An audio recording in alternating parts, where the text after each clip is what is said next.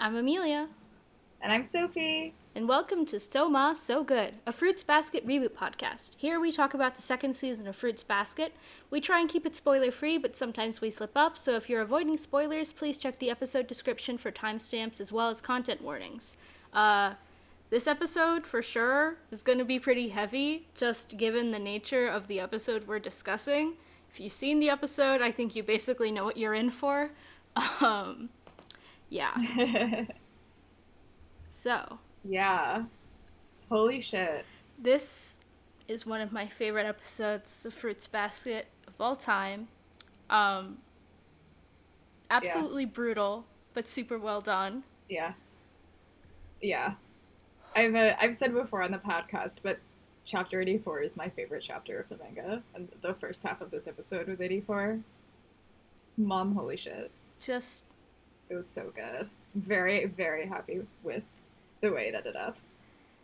I mean, it's definitely like something I've been looking forward to seeing adapted. I mean, it's been all of these years, and this is like such, I feel like, a pivotal moment in Fruits Basket, and also just like, I think when we finally start to get the complete picture of Yuki's childhood, I think this is like the final, like we've been getting it piecemeal throughout the series, like getting bits here and there.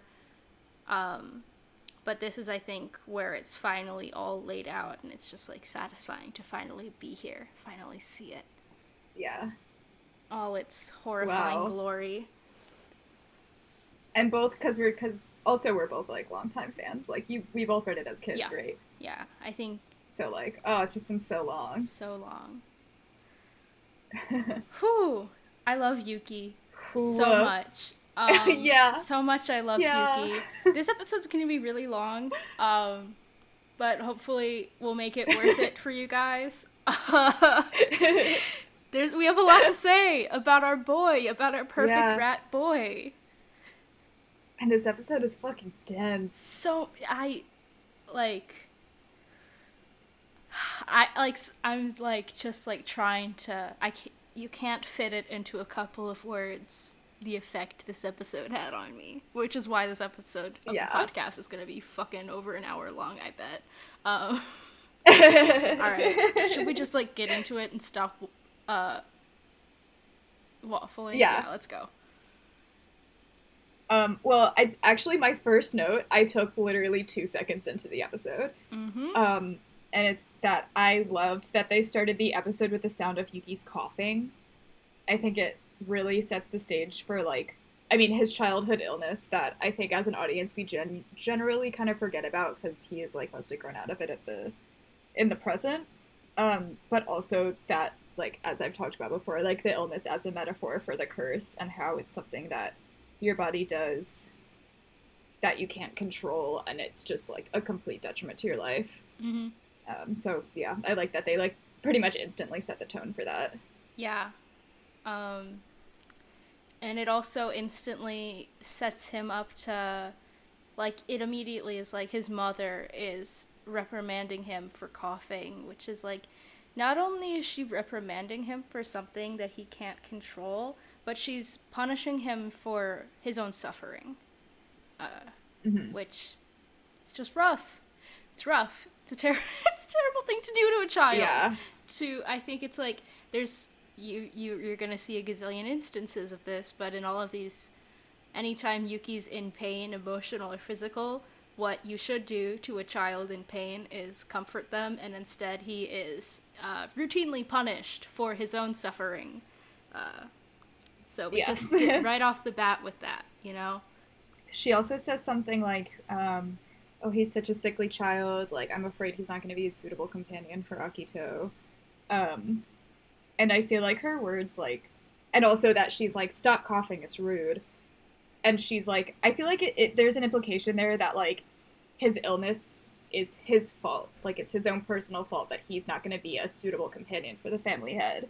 And I think that's something that, like, he doesn't understand what she's saying when she says it at the time because he's, like, 4 or something like that. But, like, it really just sets him up for, like, a lifetime of like blame and self-loathing for all of these things that are not his fault, that he can't help. But it's just established so early in his life that like he really believes, and also like compounded with Akito and everything that happens, just that it is his fault and he's the failure. Yep. Bad. The fact that we're 30 seconds into the episode right now. Yep. One thing I noticed on a different note is he's introduced wearing Western style clothing. So we see prior to him being basically sold as Akito's companion, he dresses in Western style clothing, and then throughout the rest of the episode, unless he is in a school uniform, he's in kimono.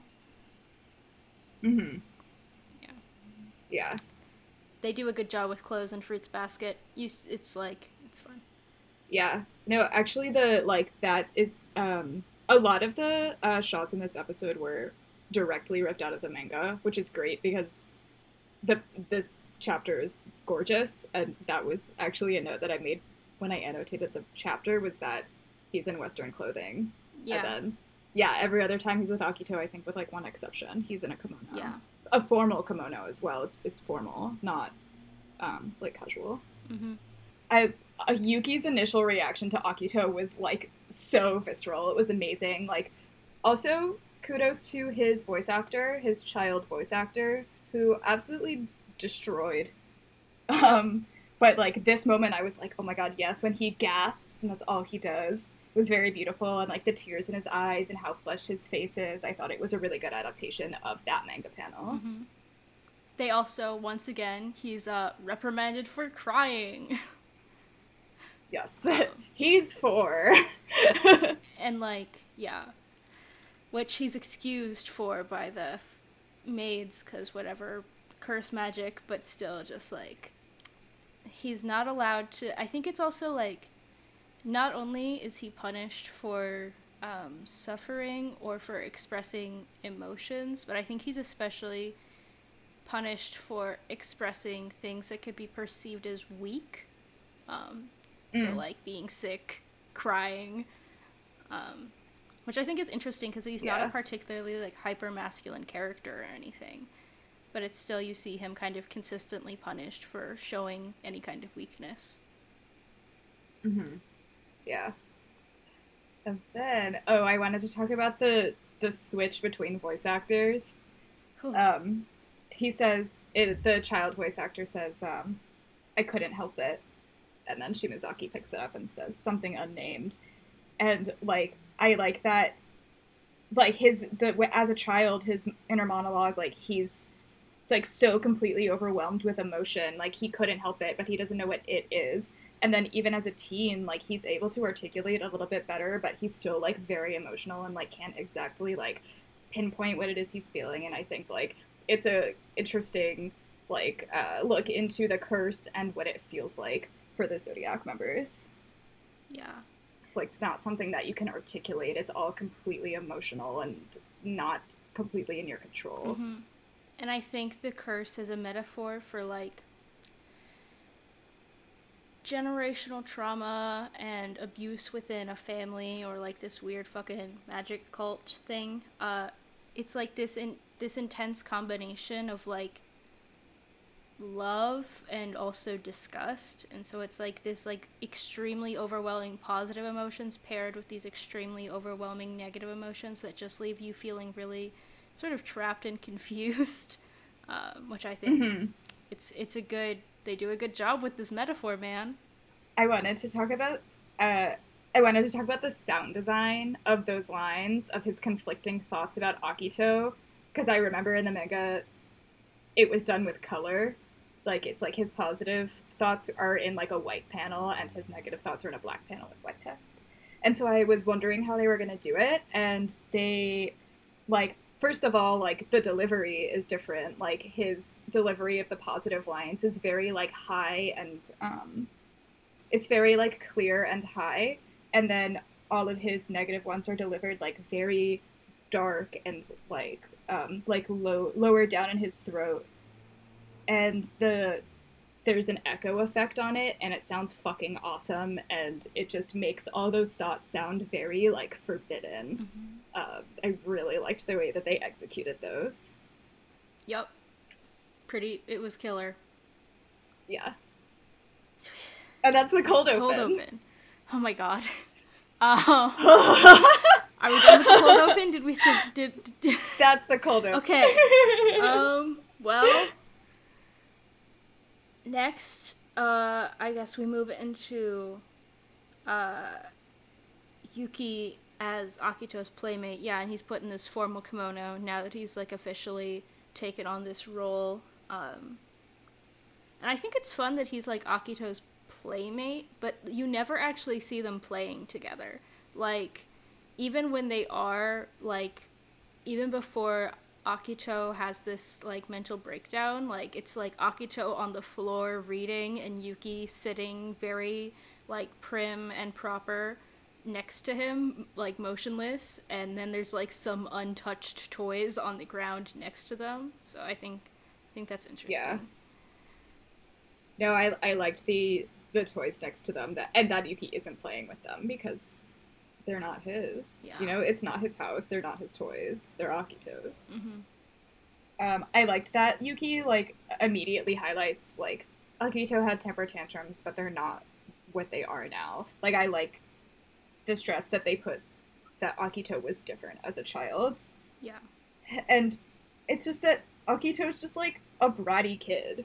What this episode really, like, stuck out to me is that Akito as a kid, prior to, like, the paint scene, is basically just another traumatized child, the same as any of the other Zodiac children. Like, they have some emotional issues, but, like, so did Kyo, so did Yuki. Like, at that age, they were all very similar, sort of, like, in their behavior pretty much. Like, and I think it's just, like, part of what makes Akito such a compelling villain is that they aren't necessarily inherently evil or inherently abusive, and that they theoretically, had they not been in this toxic environment or entrapped in this curse, the same way everyone is trapped in this curse, they theoretically had the potential to grow up to not be the person they became.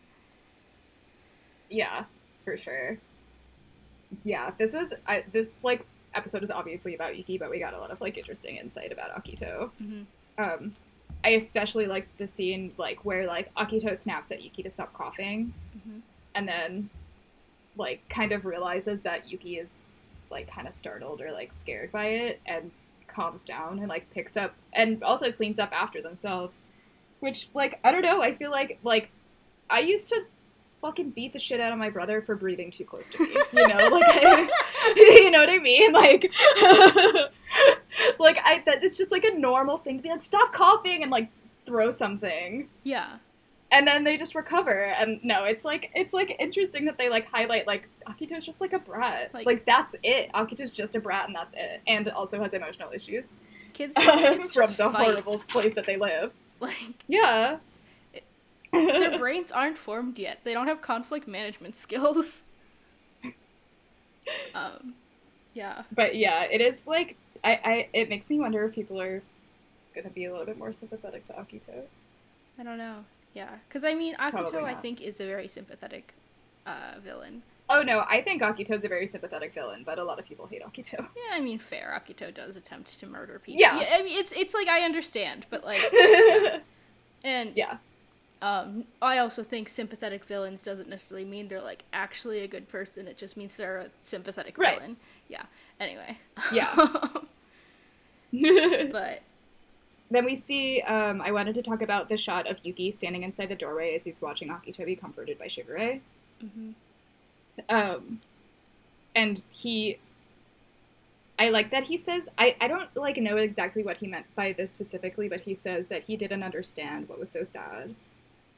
Like, he didn't really understand why Akito needed to be comforted, but I also think, like, he doesn't understand, like, why he's watching them. And I think, like, he wants that. He wants to be comforted, and he wants human contact. But he doesn't know anyone. He only knows Akito. Yeah. He has no social skills. But he's too young to be able to recognize that he wants what Akito is getting. Yeah, I very much agree.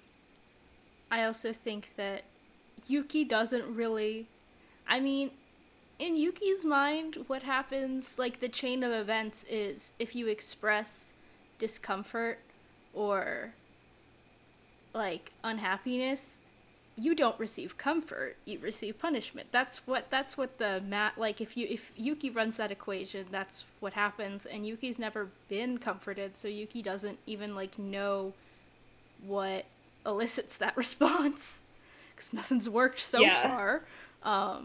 Jesus Christ, someone please hug this child.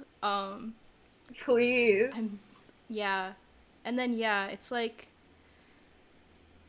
both, I think, good narratively that it leaves kind of Akito's own suffering ambiguous, so we can get into that later. And then also, I think, yeah, it's fun that Yuki, and I think most of the Zodiac don't understand Akito as a person, because Akito is held pretty separate from everyone else, and also they have this sort of, like, really sort of weird relationship to them that they can't really control because of the curse, and so I think they have a hard time understanding, like, Akito is very human underneath, like, being God. Yeah, agree.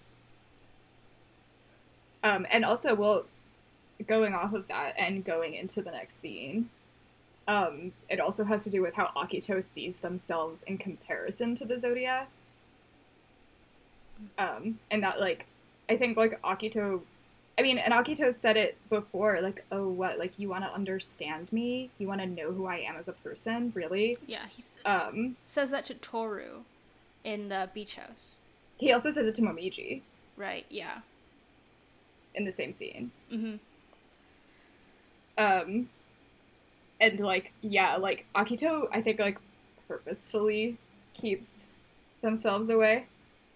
Yeah. To maintain that status of, like, superiority. But yeah, the next scene is, like, the mental breakdown. Oh my god. So, like, this scene, the mental breakdown scene with the black paint, literally has haunted me ever since I read it when I was, like, fucking 11 or whatever. Like, there are just, like, a couple things in Fruits Basket that have lived rent-free in my brain, no matter how many years it's been since I've actually read the manga, and now it's finally here. But, yeah, like, this scene makes me crazy. Yeah.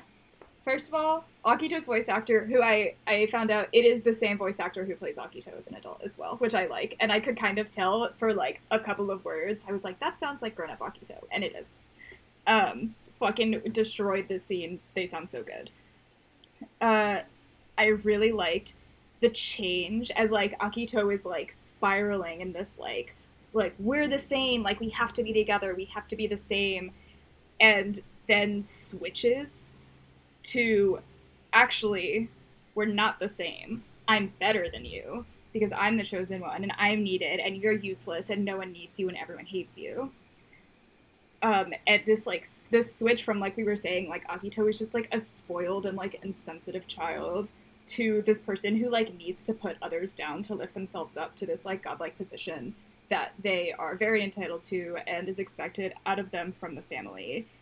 And I liked that, like, this change of heart was visually shown to us by, like, they stop painting and the paint is, like, dripping down the walls.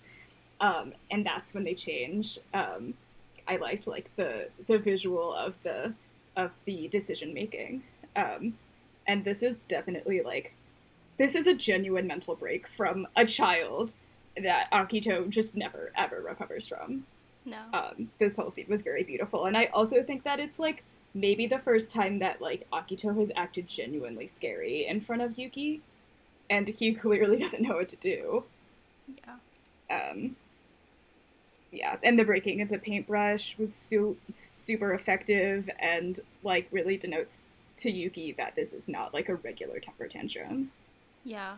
And I think, like, there's something fucking menacing about, like, breaking a paintbrush into, like, oh, this is Yeah. a fucking stake now with a jagged edge. Like, it's a weapon.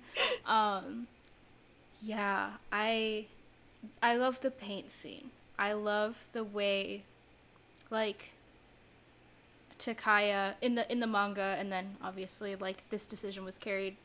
Akito is having this mental break, is experiencing this like spiral of negative emotions, and I like that. I like the black paint so much. I just like that it's like they feel the need to like make it like if they have to feel this, everyone else has to feel this. They have to be able to like make this visible. They have to change their environment to fit their internal environment, and they don't feel like it's fair that if they like they want like yeah, they have this sense of entitlement that it's not fair to have to deal with this negative feeling alone. Like the world should bend to how they see it. They can't tolerate any kind of other perspective, and so they fucking paint this room. And I also like they're painting on the walls. Like it's like they can do whatever they want. They can get a random thing of paint and paint the walls and not experience consequences from it because they're God. And it's like, and it's kind of calls back, like if you're a little kid and you draw on the walls, you get in trouble for it, right? And it's sort of a childish thing to do. I mean, I drew on the walls as a kid, and was told not to. But now we see Akito engaging in this kind of childish behavior in, like, what could be a normal temper tantrum, but is obviously something more genuinely concerning and frightening. And then, like, obviously doesn't, or, well, we have no idea. We don't technically see the aftermath of this, but we can assume from the way Akito is treated by the household staff that they wouldn't experience any consequences for this behavior. Yeah, agree. Also, I did shout out to Annabelle who made this GIF set.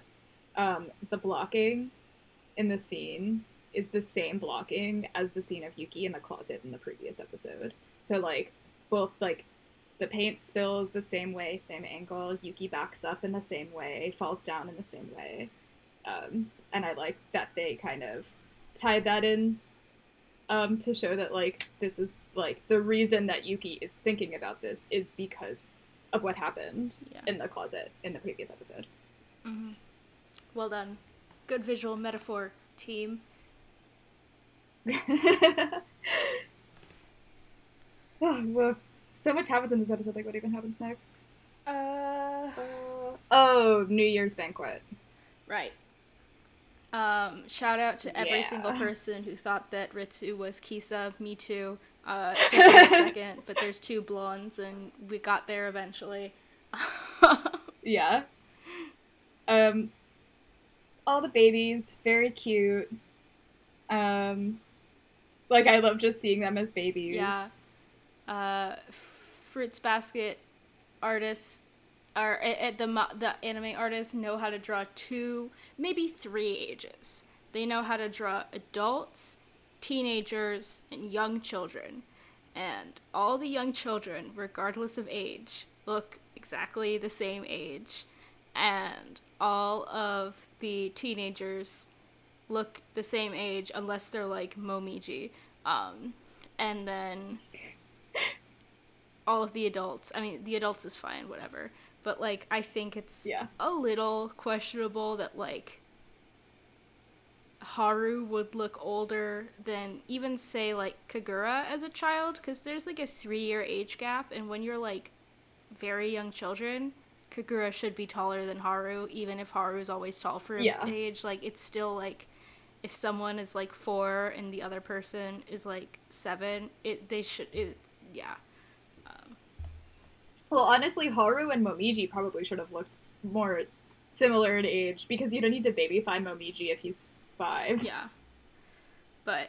but he still looks older than him. That's just a little nitpicking, and it also, like, I think it Akito looks way more similar to like the younger age group in appearance than like the older age group, when Akito is, I think, like, I mean, solidly in between. But Yeah. Akito's small. Akito is about 5 or 6 years older than Yuki, I think. Yeah, and then 5 or 6 years younger than like Hattori and Shigure. Than Shigure, Hatsuri. Yeah. But instead of looking like in between in age, which is what the reality is, like, I think as kids it should have been more obvious that Akito was older, at least, just because that's how kids work. But I think like now, like at the older age, it's more passable because like people can stop growing when they're like 14 or even younger. But yeah, I think I agree with you. I think Akito probably should have been a little bit bigger than Yuki than they were. Yeah, they're like because that's a pretty significant age gap when you're that young. Yeah. Like once, like now in like the current moment, I think it's fine how old. I think it's like totally believable. But as kids, it was a little like, That's just me being kind of nitpicky. But oh well. Yeah. So two of my I want to talk about like two of my favorite panels from the manga that I thought was really well adapted is Shigure and Ayame looking at Yuki, like apathetically looking at Yuki, and he's like tears his gaze away from them, and he's like literally sweating with anxiety with that they even caught him looking at them, which I think like one like really speaks to the fact that like he never developed any skill for socialization. Like what is happening to him in his childhood is detrimental for the rest of his life, and that he's not developing skills that you need to function as an adult. Like regarding like socialization and like, you know, just being around people in general. And you can tell that here because like all they did was look at him and he's fucking terrified. And also I think Yuki is probably pretty intimidated by them because he knows that Ayame's his brother, and Ayame's never said anything to him. And Sugar is his older friend who he knows comforts Akito, so like what is he supposed to say to him? So I thought it was very well done. Fucking sad. It's sad. I know. Oh god. This fucking child. I know. Yeah. It's such a bad life. Exceptionally bad. Very bad. Yeah. Like, and also up to this point, like, Yuki has barely, like, he's, like, monologuing to us, the audience, but I don't think he has had any lines other than a couple. I think he said Akito's name a couple of times. Like, he doesn't say anything. Mm-hmm. Until the scene with Kyo. Yeah. The scene with Kyo. Like, visually, I'm obsessed with this. Yeah. Just on, like, I love the shot of them where they're both outside, and Yuki is standing in the shadows, and Kyo is illuminated in this, like, glowing orange light. It's just, like, so fucking good. But despite this, like, difference in light, it's, like, they're still both, like, outside. They're still both isolated. And it's just... And I think, like, I like the glowing light, and I also like that this is technically, like, Yuki recalling this. This is, like, Yuki's memory and how he perceives these events in hindsight, and he remembers Kyo as this, like, kid with this, like, beautiful, vibrant orange hair, like, standing in the light. But then when you think about it from, like, the perspective that we know is, like, this is this, like, sad little kid, like, trying to peer into this, like, New Year's Eve party he's not allowed to go to. Yeah. This, I want to say, like, my one critical thought about this scene, because this scene is my favorite scene of the chapter. I wish that the camera angles had been more creative. They were very flat. And the angles that Takaya chose for the manga were not, and I wish that they had maybe even used the same angles. But that was, like, my only criticism of this scene. It was just a lot of, like, wide shots, medium shots of their face, back and forth, like, very flat. Yeah. And Yuki is so happy when Kyo, like, acknowledges him and, like, knows who he is. He just wants a friend, and I think, like, he really, like, I mean, obviously he doesn't have this thought process because he's too young, but, like, he knows that Kyo is ostracized because he knows the story. Mm-hmm. He's heard the servants just now talk about him, and I'm sure that people have talked about him before. And knows that he's ostracized, and he is ostracized. He feels like he is. And he thinks, like, maybe, like, Kyo could relate to him, like, and be his friend, and they could be ostracized together. Yeah. Ugh! Yeah. Fuck! Yeah, like, I think, like, having that, like, bit with the servants talking right before, where they kind of are, like, saying weird little shady things about Kyo is, like, and then Yuki hearing that and wanting to go investigate the weird lonely boy standing outside is very much like, yeah, Yuki is, like, seeking someone who can relate to what he's going through. And then, he is met with,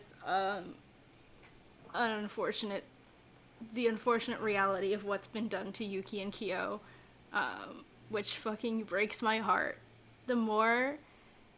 Every time I think I read or consume Fruits Basket, Yuki and Kyo gets more and more tragic to me.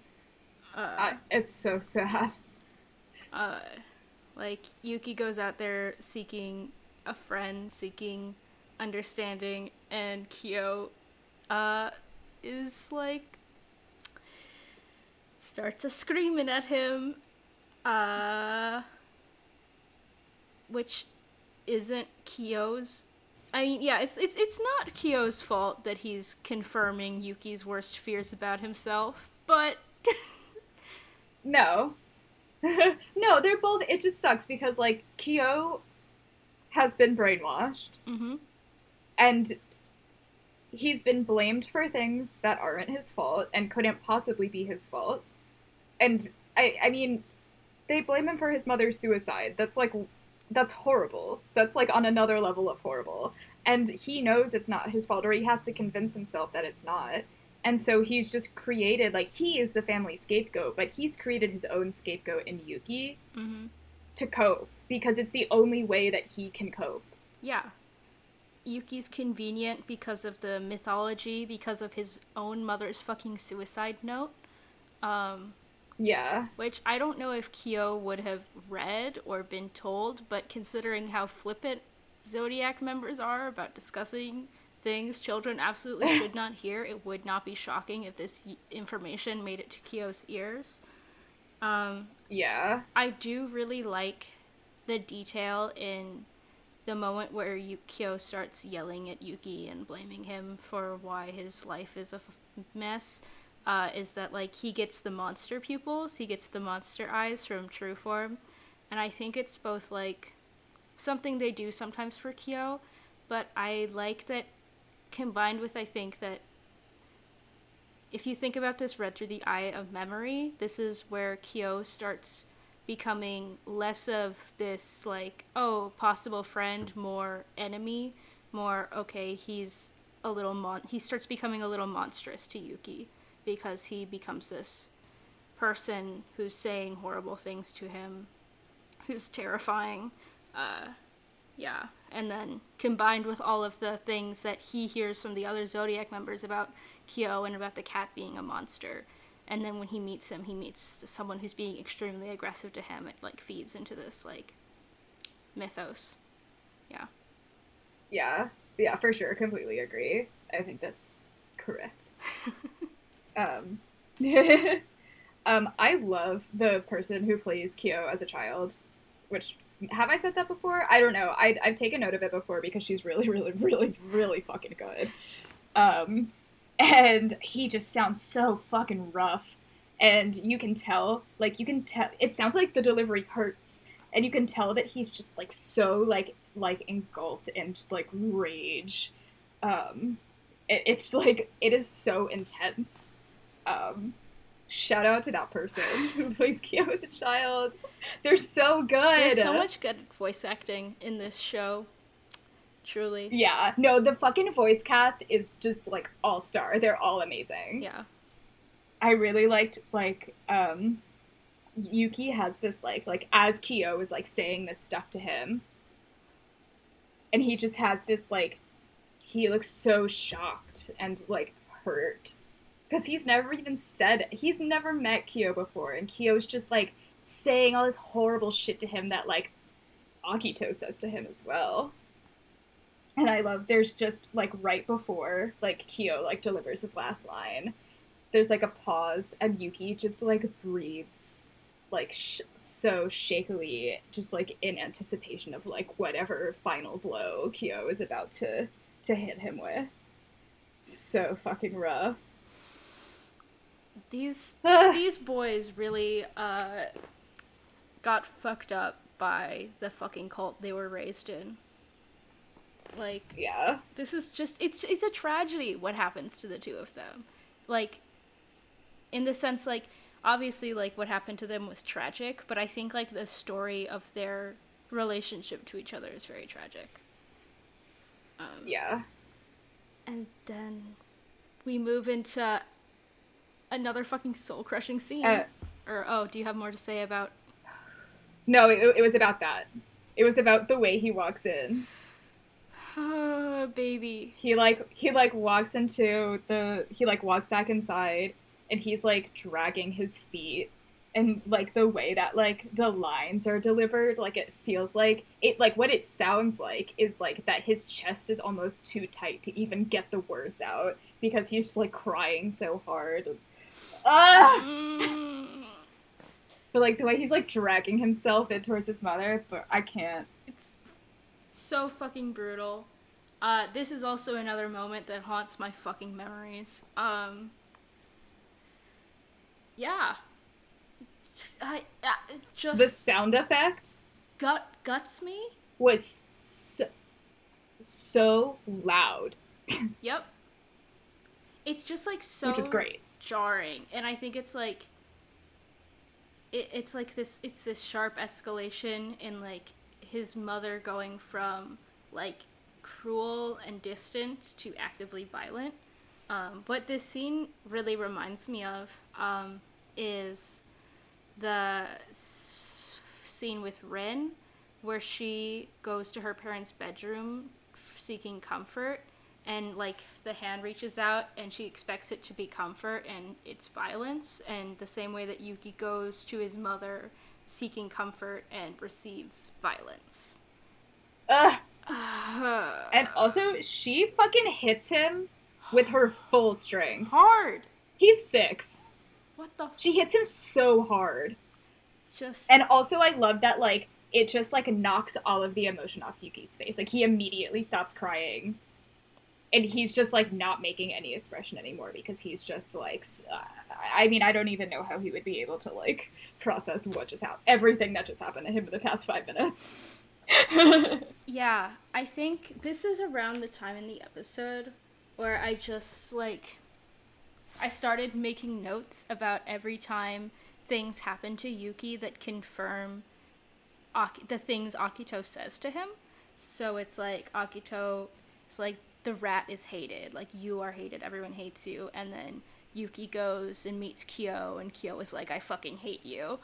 And then Akito is like, your mom sold you. Your mom doesn't care about you. You're not wanted. And then Yuki goes to his mother for comfort and gets slapped in the face.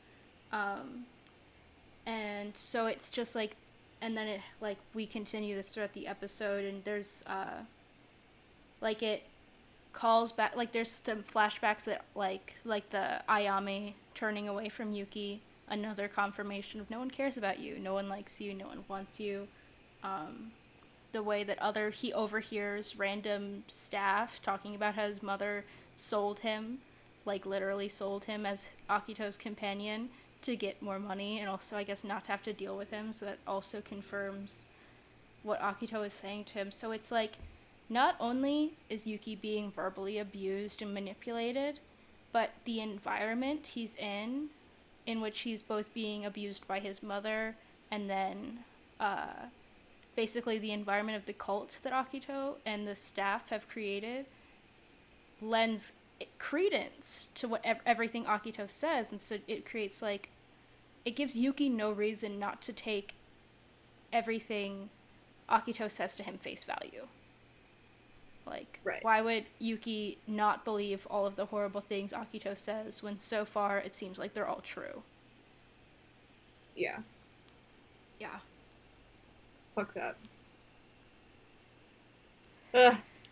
I want to talk about the flowers. Okay.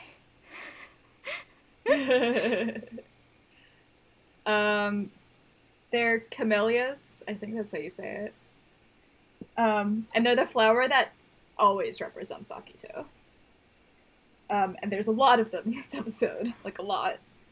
And I think like when they have an establishing shot of the flower, it is to indicate an event that is just like very, very traumatic events for Yuki. And I also think like as the petals are falling off, it's kind of just starts becoming like his spirit like being crushed, and like he's kind of just like losing the will to like, I don't want to say the will to live like this early, but like his sense of like identity and like self and yeah. any value or like yeah. Yeah. But yeah, that's yeah, every time they showed the flowers, like it was just followed by a totally crushing scene. Yeah. That I think like Yuki probably remembers very well. I forgot, I wanted to mention, I don't exactly remember when this happens, but there's like a flashback shot sort of to the moment where Yuki wants to go home and his mom is holding him away from her by his forehead. And like that shot was just like depressing when we first saw it in earlier episodes, but also I really liked what they did with the shot where they show like this familiar shot and then we get a close-up where we see Yuki's face and that he's crying when this happens. Which is just like, wow. Who the fuck let this happen? It's just awful. It's awful what is being done to him. Yeah. So he overhears these, like, presumably Zodiac parents, which is kind of interesting, talking about him. And then my fucking favorite shot in the entire episode of Yuki standing in front of these... it's like a paper window, and it's just completely filled with the flowers. And he's standing in shadow. You can't see his face at all because he's standing in shadow.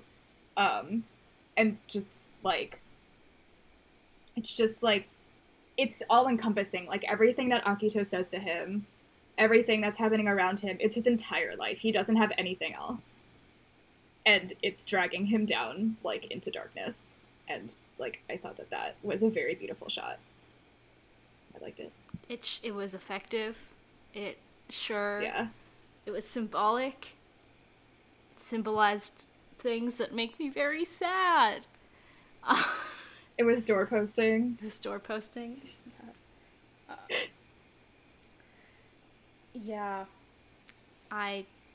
It's just, I think, like, everyone is just, like, all of the little bits where you hear, like, random staff talking about Kyo, about Yuki, I think really kind of reinforces how this is a cult and how there's all of these adults who basically know what's happening and are either, like, assisting, like, are, like, actively participating or just letting it happen. Like, it's bad. Everyone just is like, this is fine. This is how life is in the Soma clan. We're just gonna casually chat about what we would do if the head of the family wanted to buy our child as a companion. Like, bad. This is not how, like, it's... I think it's, like, Fruits Basket has, like, a mixture of these, like, just, like, mundane, horrible things that could happen to anyone, anywhere, and then, like, the very cultiness of the Somas, where it's like, this is not normal. Yeah. And it, like, fully is a cult. Like, that's not a joke. Yep. Okay, so the next scene is the car scene, which is just another scene that's just indicative of Yuki's jealousy of Kyo, and how Kyo just has everything that Yuki wants, and he can never have. And, like, this scene, like, first of all, like, he gets admonished by his mother for literally no reason. She's speaking for him, saying that he doesn't have any thoughts or opinions. Yeah. But, I mean, he doesn't respond because he knows that she's gonna speak for him. Yeah. It's very much like she just decides things for him and decides who he is instead of, it's like there's a difference between saying he hasn't expressed his opinions, like he hasn't told me anything, and he doesn't have any opinions. Yeah. Yeah. And she says that, like, same thing, like, in the parent-teacher conference. She's like, you never had any opinions, like, you could never think for yourself. As he's trying to tell her his opinion. Yep. And then it's, like, immediately, like, she goes, he doesn't have thoughts and opinions. And then it cuts to Yuki clearly having desires, clearly having thoughts and opinions. Like, he wants to be there. He wants to be with the other Zodiac kids. Like, clearly that's something he wants, something he has an opinion about. Yeah. I also thought that, like, him looking out the window was, like, a good moment of, like, you could read it as, or watch it, whatever, you can interpret it as him wanting to be Kyo instead. Like, he wants to be that person, he wants to be free, he wants to have friends, but I think it's also him not necessarily wanting to be Kyo, but just wanting to be there with Kyo. Like, wanting to be part of that group, wanting not to be Kyo, but to be with him, and be with all of the other kids. Yeah. Yeah. Yeah. Just wants fucking friends. Jesus Christ. Is that so much? Is that so much to let a child have? Literally any friends? And then, well, actually good segue, because so the next scene is he is in school, and he's talking about how he doesn't interact with his classmates because he doesn't want them to hate him more than they already would. Which is, like, he already has developed an insanely deep fear of rejection to the point where, like, he doesn't speak to his classmates because he thinks that they already hate him. I mean, makes sense, because Akito is like, everyone hates you, always, and it seems true to him. Then everyone else is like, I hate you. Yeah, either ignores him or tells him they hate him to his face, so it's like, why would Yuki believe literally anything else? I feel like a lot of the times you can get caught up in, like, negative self-talk and whatever, and, like, believe a lot of untrue, unkind things about yourself without there actually being a ton of basis for having those thoughts. But the thing about Yuki is that, like, I don't think anyone in his position would be able to believe anything else about themselves.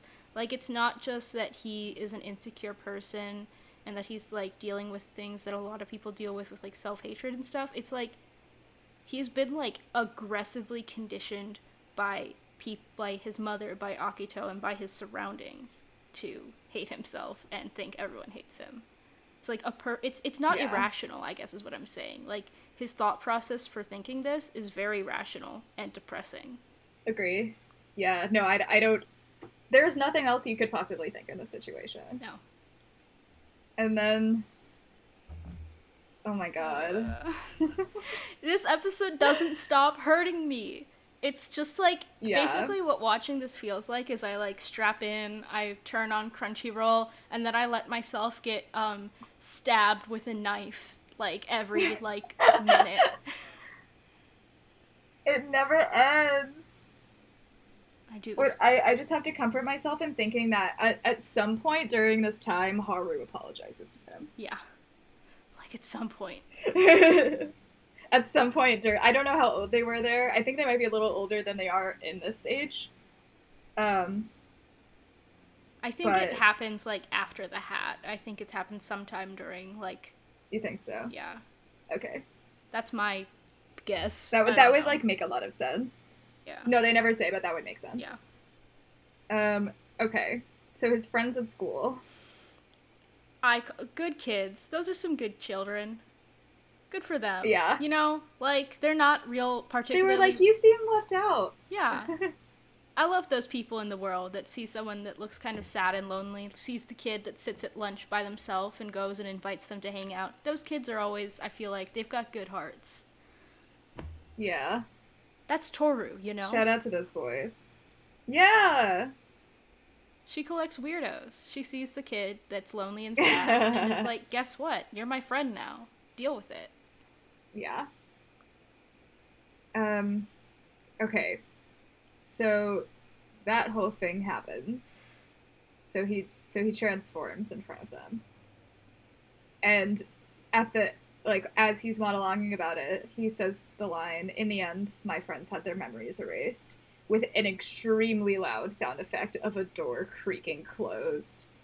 And I really liked that they did that, and just, the motif of doors as a metaphor for the curse, and how this curse is just it is physically and emotionally trapping Yuki in this dark place that he just absolutely cannot escape from. Mm-hmm. I like the inclusion of that.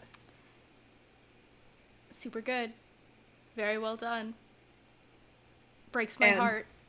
Yuki begging Hatori to not, and the shot of Hatori's face, who's in high school. Yeah, I think you don't realize, the first time you hear this story is from Hatori's perspective, and you don't, I think, realize how young he was when this happened until you hear it from Yuki's perspective, and you realize that Hatori is a fucking teenager. Yeah. And this must have been incredibly traumatizing for Hatori as well. Oh, absolutely. It's a terrible situation for both of them. This traumatized teenager trapped in a terrible situation, having a traumatized childhood, trapped in a terrible situation, beg him not to do something he absolutely has no control over. Yeah, he has to do it. Yep. And then I liked in the next scene, first of all, I thought the sound mixing was really cool. The sound mixing of Akito's voice behind the paper door. Yeah. And then I like that Akito, we finally see, because we've seen that flashback before, but we've never seen Akito open the window. I really like that Akito opens the window to deliver the line about how he shouldn't delude himself. And, I like when Akito opens and closes doors, because Akito is the one who is in control of this situation. And so Akito is the one who gets to decide what doors get to be open and what doors get to be shut. Yeah. Woo. Yeah, that was just it looked cool. I agree. I really liked the sound mixing. And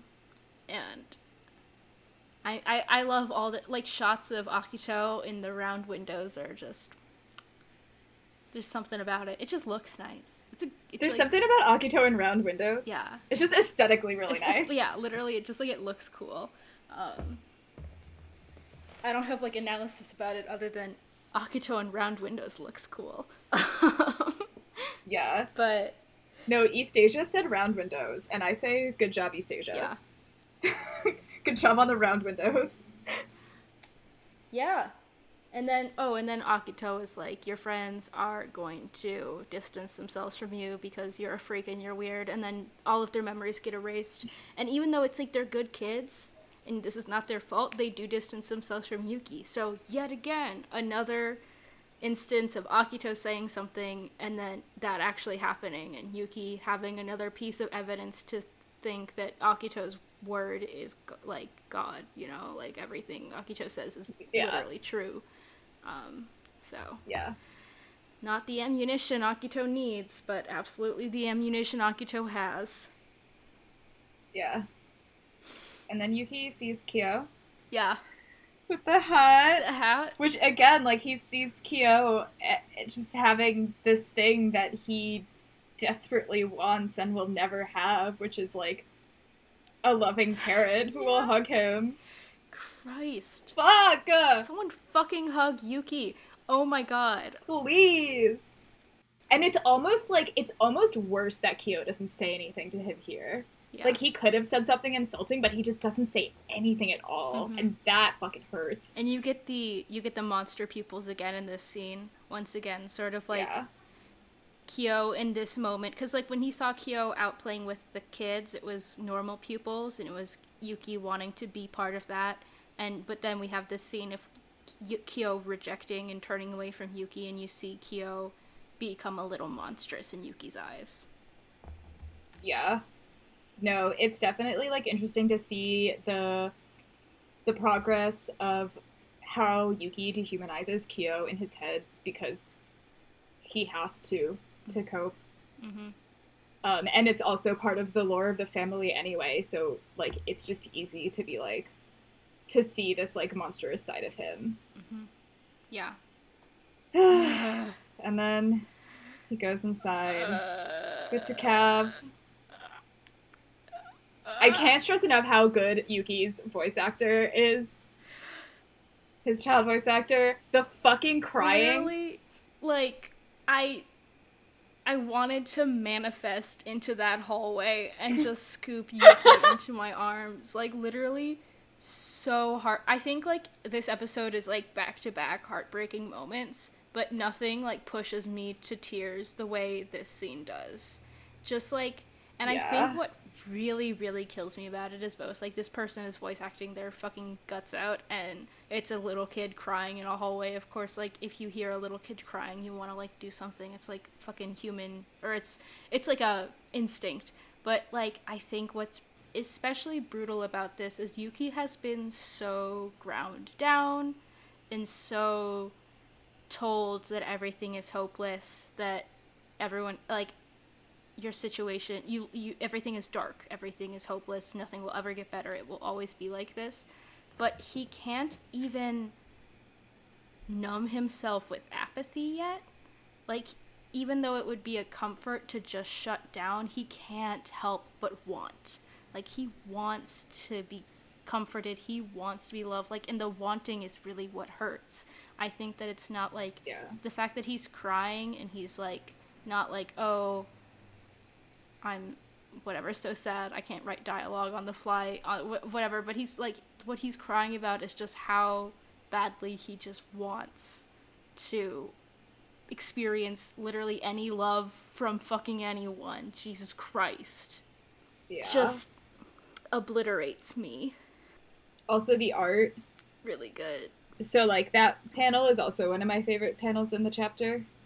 Mm-hmm. But the thing that's, like, different about, like, Takaya and the anime, and I respect this because I don't know how it would really work in animation, is that Takaya relies really heavily on negative space, especially in Chapter 84. And I just remembered this panel specifically is black with one square of light, and Yuki, like, crouched underneath it. But I actually, like, I loved the way that it looked in the anime, like, because I just think, like, he's still, like, underneath the doors, which, like, again, like, just the curse is just absolutely physically crushing him and is above him. But he's being, like, flooded with light from the outside, but it doesn't even matter that he's, like, being spotlit like this, because he's never going to be able to really feel it, because, like, where he is right now, like, he's never going to be able to go outside. Like, he's just trapped inside of all of this. Yeah. Both symbolically on the nose. Also, it was gorgeous. Beautiful. It was a beautiful shot. Yeah. The lighting was really pretty. And, yeah, I will never recover.